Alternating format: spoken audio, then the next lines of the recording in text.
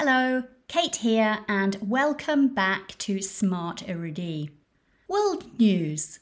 A 21-year-old in the US military has been charged with leaking top secret and highly sensitive US defense documents. Jack Teixeira could face 15 years in prison for sharing the files in an online gaming chat room in December 2022 and early 2023. The documents included detailed information about the war in Ukraine and other intelligence. It shows that the US is spying on its adversaries and its allies around the world. Teixeira has a low rank in the US military, but he has access to top secret information. It is still unclear if the information is real or fake to mislead the Russians. Business news. The UK aviation industry believes that many people will still want to fly despite higher ticket prices from decarbonising air travel. Sustainable aviation fuel, or SAF, is produced from sources like agricultural waste.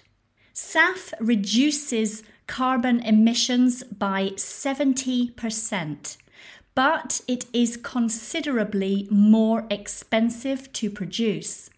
Even though flying will cost more, annual passenger numbers are expected to increase by 250 million by 2050. Flying is responsible for 2.4% of global greenhouse gas emissions, but car travel with one person creates more CO2 emissions per passenger per kilometre travelled. Maybe we should consider car sharing or train travel. Entertainment. In May, the Eurovision Song Contest will be live from the UK, who were last year's runners-up.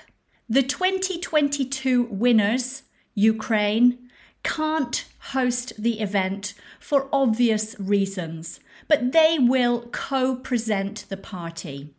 The Big Five, France, Germany, Italy, Spain and the UK, automatically go to the finals because they are the biggest financial contributors. The French entry will be sung in French by Lazara. It has been described as Edith Piaf meets electro, and it is about all kinds of love. I like it. It makes me want to dance. The BBC believes it is a potential winner. France hasn't won for 45 years. Make sure you watch on the 13th of May. Sport. Today we are going to look at pickleball. Pickleball originated in the USA in the 60s and is now the fastest growing sport there. It is becoming more popular in Europe too. It is an indoor or outdoor paddle sport that combines elements of tennis, badminton and table tennis. It can be played for fun or competitively, in singles or doubles, and is easy for beginners to pick up. All you need are paddles, a ball and a net, and opponents simply hit the ball to each other until someone breaks a rule. If you want to learn a new sport, why not try it? Self-development. Feedback is an essential part of life, but it can be difficult to give and receive. Feedback provides suggestions to help people grow and improve. It could be positive, such as a compliment, negative, as a corrective measure, or neutral as a general observation. So, how can we give effective feedback? First of all, make sure you have a good reason for giving feedback so that it is constructive. Be clear about the result you hope to achieve and give the feedback in a supportive way. Focus on the situation, the behavior, not the personality. Ask questions to understand how the recipient views the situation. Give specific and detailed examples so the recipient has a clear understanding of the situation and how they need to change their behavior.